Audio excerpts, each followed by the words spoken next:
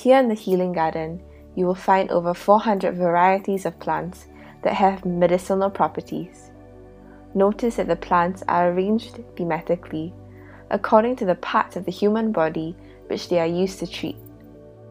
As you read about each plant and learn about how they contribute to the body's healing, remember that it is our God who created them. Think about how they reflect our Jehovah Rapha, our God who heals. Recall the many times in the Gospel when Jesus met with people who were sick and in need of healing. The deaf, the mute, and the blind, the lepers, the paralyzed, and even the dead. Weren't we also once spiritually dead? When Jesus saw our brokenness and sickness, He had compassion on us and gave us His life so that by His stripes we might be healed. Just like how the plants in this garden must be harvested and processed by people into medicine, God has given us the opportunity and responsibility to be His vessels of healing to this broken and hurting world.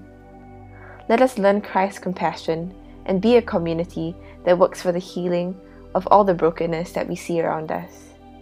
For ultimately, Christ's love surely compels us to heal and to speak the love of God.